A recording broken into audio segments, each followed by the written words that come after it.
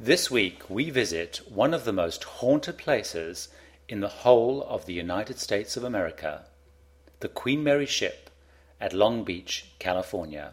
Hello, I'm Gary Bembridge and this is My Travel Reviews, the podcast of first-hand travel experience for people with a passion for travel. Reviews, advice and tips based on the 2 to 3 weeks a month I travel all over the world.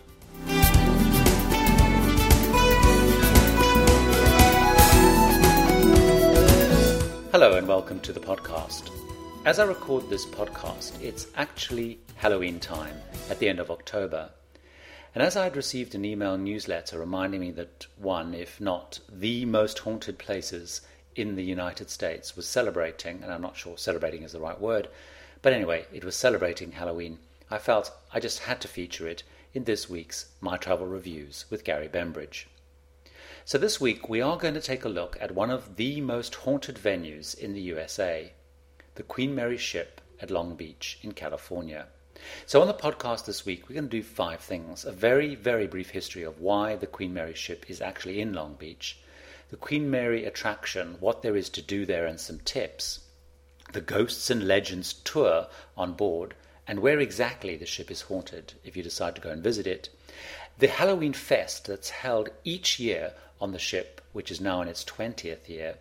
And then finally, as usual, I'm going to recommend a travel podcast, WDW podcast, that I take a listen to and think is really great. So that's what we're going to do on the podcast this week. You can find links at my website, which I've just revamped, and the website is mytravelreviews.com. That's all written as one word. That's mytravelreviews.com. And on the site, you'll find how to subscribe to the podcast. You'll find a whole lot of links.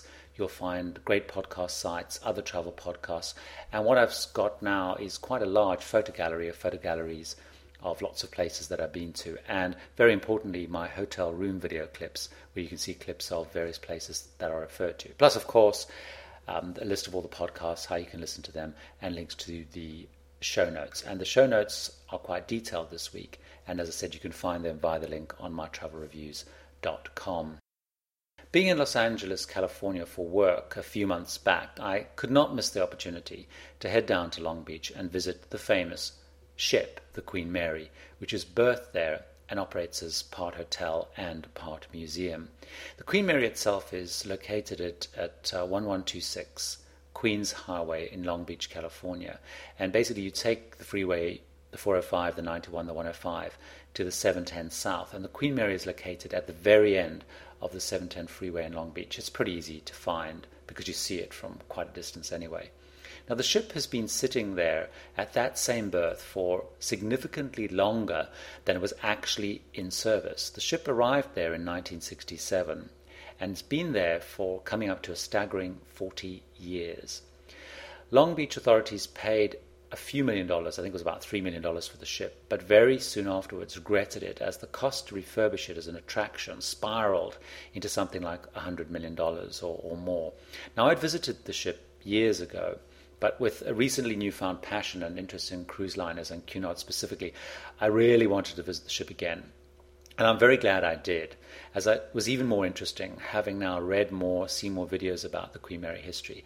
And I would encourage you to try and do that before you visit the ship, although they do have some very good and concise exhibition areas and videos covering its history. But in my view, they don't really capture some of the glamour and the varied life the ship led while in service from the mid-1930s through the Second World War into the glory days of transatlantic liner travel through to the 1950s, and then the rapid decimation and pretty much destruction of the transatlantic service by jetliners in the early 1960s, which led to both the Queen Mary and her sister ship, the Queen Elizabeth, being sold up after, in fact, there was often more staff than passengers on that transatlantic crossing. Now, the ship itself is very large, and you can see photographs of it, as I mentioned earlier, through links on mytravelreviews.com. Although, interestingly, it didn't look as large as I remembered the ship, although once I was on it and wandering around it, and at one stage very lost, it did remind me just how big this ship is. Now, the thing that struck me, reading the material posted around the ship about its history since it arrived at Long Beach in the mid-60s, was the very, very patchy history of ownership and mixed success of the ship as a museum and hotel. And in fact, it sounded like it has not really been that successful, and it's come close to being scrapped. Although now that it's been declared a heritage site, or whatever the equivalent is in the US, it is protected in some kind. Now, even Disney operated the hotel and attraction at one time. Now, Disney actually took the lease on it as part of a clever, if maybe slightly naughty, attempt to play off Long Beach and Anaheim as the venue for a new Disney attraction many, many years ago. And they walked away from the Queen Mary and the area around it after deciding on Anaheim. Now, due to the patchy ownership history, you won't be surprised to hear, although I personally was very disappointed, that a few months after my visit, the story broke about how this venture is basically bankrupt, and it's in kind of bankruptcy protection at the moment due to massive back rent owed by the current owner and operators to the Long Beach authorities. And in fact, the story is currently very alive, and there's been various reports about the negotiations that are still going on as I record this podcast. Now, as you approach and go onto the ship, you do get the distinct feeling that it is in a kind of maintained neglect. And new initiatives like the Ghost Tour, which I'll talk about a bit later, are being used to try and drum up new interest and reasons to get the fans to visit again. But you do get a slight sense that it is in kind of neglect, but it still is an amazing thing to visit. So what exactly is there to do there, and some tips about what to see? Now, the day I visited was a Monday, and it was very, very quiet indeed. And initially I thought this was great, as I had the ship more or less to myself. Last time I visited, which was on the weekend, it was kind of busy. But it became increasingly spooky, wandering around the corridors and beneath the deck areas of the ship, and the long, gloomy corridors with absolutely nobody around. And I could see as I went round the ship by myself why so many ghost stories have emerged. And I actually found myself scuttling around some parts of the ship because it just started feeling a little bit creepy. So if you're into that thing, visit on something like a Monday. It's really quite spooky. Now, on board, the public, the general public, in other words, those not staying in the hotel part of the ship, you get to go around the upper decks of the ship and see things like the bridge. And the bridge itself is quite something. It's got these amazing brass controls, and it's visually just quite stunning. And take a look at the photographs on the show note link and all on the photo galleries on the right-hand side of the website, mytravelreviews.com. It is just a stunning bridge. It is just quite amazing. But you also get to see the captain and his immediate senior officers' cabins, which were near the bridge. And these are really interesting because they have the furniture, they have the fixtures, and they have the uniforms that are on display. And it's claimed as pretty much as they were when the ship was in service. And that's really interesting to see. But even more interesting in that area is to see where and how the ship was adapted for service in World War II. And how they managed to cram at sometimes anything between 10,000 and 16,000 men on board the ship. And I think today the Queen Mary still holds a record for having the most people on board, which is something about 16,000 people. And if you see the photographs of it, it's just these people crammed on. But you see how they actually managed to configure accommodation in a way to achieve that. And it certainly was very crammed and I guess what estate agents or other people would call cozy. Now, one of the best sections on the tour is the Treasures of the Queen Mary section. Now, this recreates all of the different cabin types. Now, this part of the attraction is very hard to find. It is very badly signposted, and I almost missed it altogether, even though I asked a few times how to get to that part of the ship. It's really hard to find. Now, last time I visited the ship, I actually had no idea that this part of the exhibition even existed. So what you need to do is to make sure that you don't miss this part of the ship. It really is well worth a visit, as you get to see replicas of each of the different classes of cabins, the large diversity, and the old dining rooms and all that kind of stuff. It's very, very interesting. Now, I've taken quite a few photographs of that section as well, and you can see that via the show notes or actually on the Queen Mary gallery, photo gallery, and you'll find links to that on the site. But what else is there to do on and around the ship? Quite a lot, actually. And I'm going to tell you about four things. I'm going to tell you very briefly about eating and drinking venues, which there's surprisingly quite a few. I'm going to tell you about a new exhibition which opens in the middle of November and runs through to February 2006, which is a Marilyn Monroe exhibition, which is having its kind of world premiere there before it goes on a global tour. I'm going to tell you about the Ghosts and Legends tour, which is quite fun. And I'm also going to tell you about the Russian submarine anchored just next to the Queen Mary, which you can also visit. Now, I'm not going to talk in detail about staying at the Queen Mary as a hotel, partly because I didn't stay there, so I can't really comment. But other than to say there are over 200 rooms that are in the old better class cabins. You can find out rates and how to stay by the official website, which is queenmary.com. And they have various packages, based on whether you're honeymooners, whether you're weekenders, whether you're ship buffs, whatever it is. And you can find all of those on the website, queenmary.com. So let's talk a little bit about eating and dining. Now, there's a very wide range of places to eat across all levels and prices, and some of them are claimed to be some of the kind of the best places to eat in the area. Sir Winston's is one of the best known. Sir Winston was a relatively frequent traveller, and this restaurant's won an award in 2004-2005 of the Golden Scepter Award, which I'm not familiar with, but I guess is important. And they have kind of seafood specialities, and they have great views. It's right at the top of the ship, and it's really good, and you need to make reservations if you go there.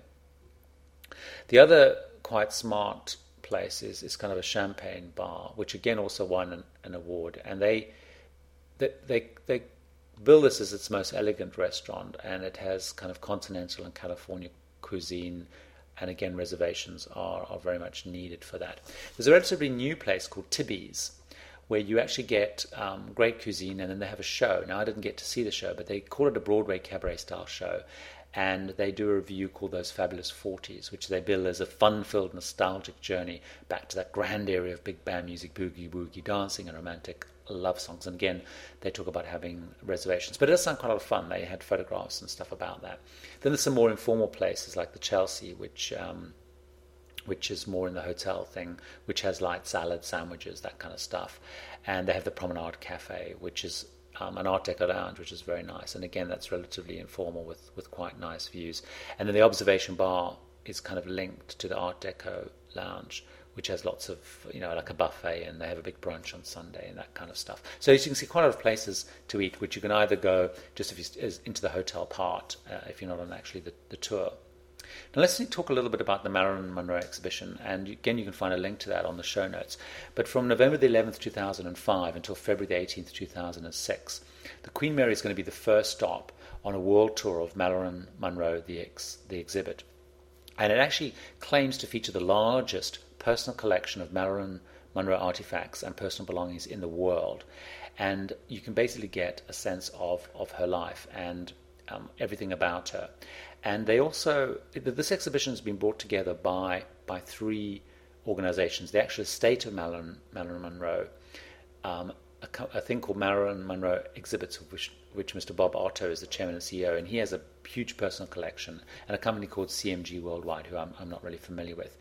But what they're trying to do is they try to tell the story of Marilyn Monroe and cover, her as a movie star, as a pop star, which I didn't know she was, a celebrity and kind of an icon. And they just cover huge amounts of stuff, and there's lots and lots of events, and it's worth checking on the Queen Mary site for all the events that are kind of linked to that. But it does sound like an amazing exhibition. The other thing you can do is the Ghosts and Legends tour, and you can read more about that on the website. They have a specific website called ghostsandlegends.com, but you can also get it via the Queen Mary site. Now, many people, including psychics and people in the know, believe that the Queen Mary is a very, very haunted place. And they argue that the ship itself lives up to the name the Grey Ghost. Now, the ship was nicknamed the Grey Ghost during the Second World War, when she was painted in all this camouflage paint, which meant she was kind of a very ghostly-looking apparition churning through the seas. Now, the Ghosts and Legends show, it's a daily thing, and it has all special effects, and it's a walk-through show created aboard the ship that kind of dramatizes actual paranormal events, which are supposedly have happened, and kind of historic events that various people have reported over the years. And the setup is that you're not supposed to be sure whether some of the effects are created or whether it's real ghost activity. And it's quite big. The tour is spread over about 25,000 square foot. And you see locations that you don't see in the other tours. Now, there's 6 main areas that are supposedly haunted on the ship. The first of these is the first-class swimming pool. Now, this pool had been closed for most of the time that the ship had been there. But images of women in period swimming gear and wet footprints appearing have been reported. Now, no one's ever supposedly drowned in this pool, so I'm not quite sure where the ghosts hang out there. But scarily, psychics claim that the pool area on the Queen Mary is the vortex that allows spirits to enter and leave the ship. So it really does give you the chills, and it's quite a spooky place. The second most haunted area on the ship is the engine room and near door 13. In 1996, an 18-year-old engineer was crushed in one of the watertight doors, door number 13. And many people have reported a blue overall young man walking down the corridor and disappearing at this door number 13. The third most haunted area is the Queen's Salon, which was the old first-class dining room. Now, a woman in white has been seen by many people dancing in the shadows, and the spookiest story they tell you about is that a young girl on one of these tours kept pointing at and claiming she could see this woman when nobody else could. The fourth most haunted area is in the first-class suites. Now, what's interesting, have you noticed a bit of a theme? It seems that first-class spirits are more persistent haunters than anybody else, because first-class areas seems to have the most ghosts, but I don't know what that means. Now, people staying claim that they hear ringing telephones, heavy breathing, covers being pulled off, and that kind of stuff, which I'm not sure is a good selling point for staying in the hotel. And a photographer who took a photograph of one of the suites claims that they saw an image of a man in one of the mirrors dressed in 1930s clothes, even though there was no man with him at the time that they took this picture. So that's quite spooky. The fifth is the third-class nursery, so we get our sort of different class of ghost here. Now, baby, whose name I forget, had died not long after birth, and crying is often reported from the area the nursery used to be.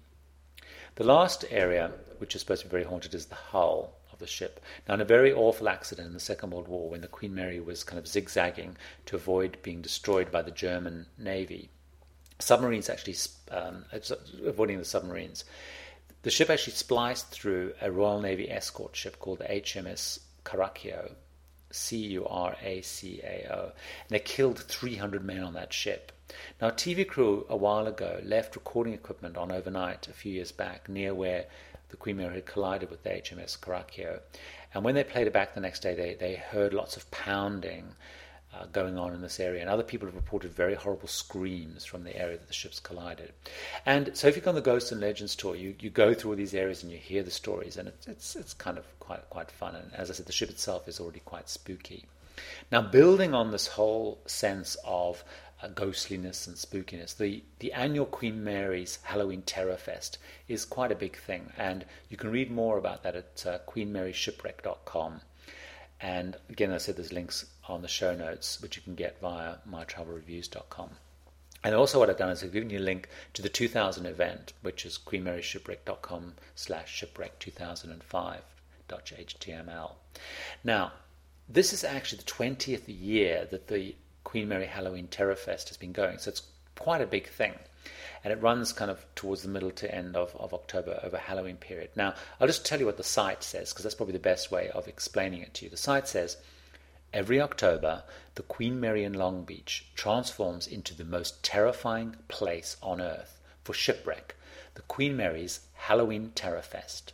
Each year, Shipwreck unveils a new creation that delivers ultimate horror to the daring mortals that brave this terrifying event.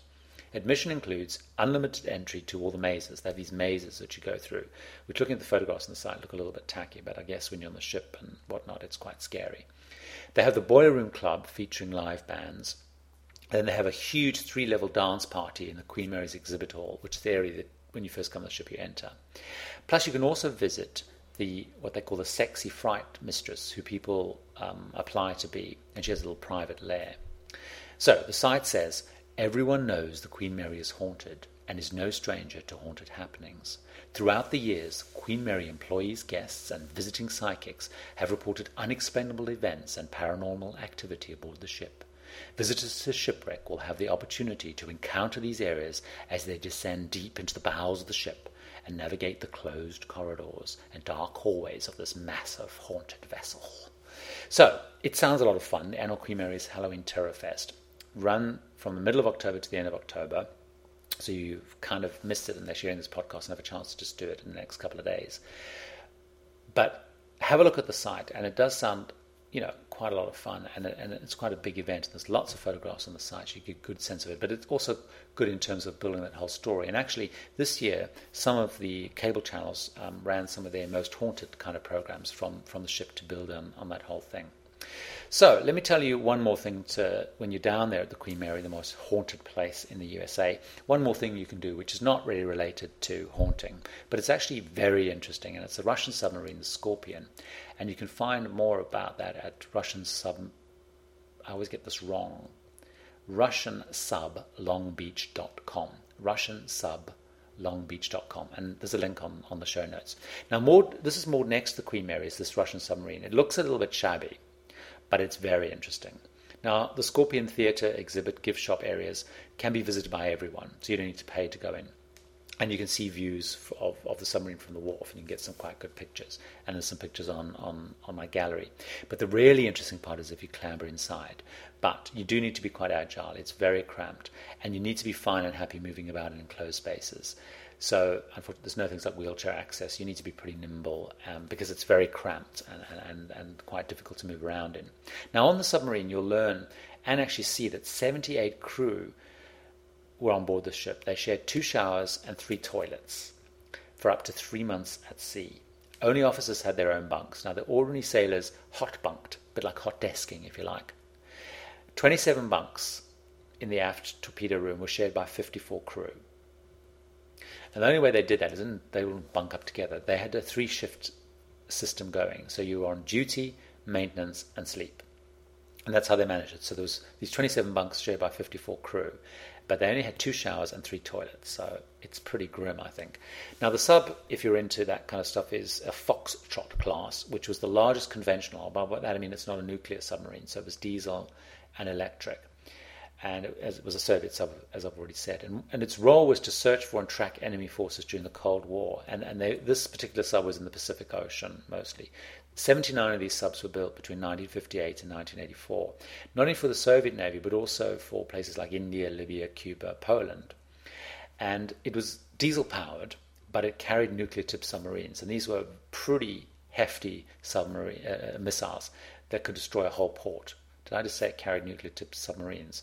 Carried nuclear-tipped missiles that could destroy a whole port or like a whole convoy ship. So pretty hefty missiles. Now, it was driven by diesel engines, of which there were 3, and that drove electric motors to drive 3 propellers. But and you could only do that at periscope depth because the diesel engines had to have air. So at periscope depth, it could use diesel, but when it went below that, it had these big batteries.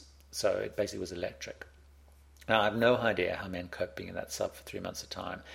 After you've been there just a short while going around, it's enough. But it is really worth a visit. It's very, very interesting, even if it is a little bit shabby.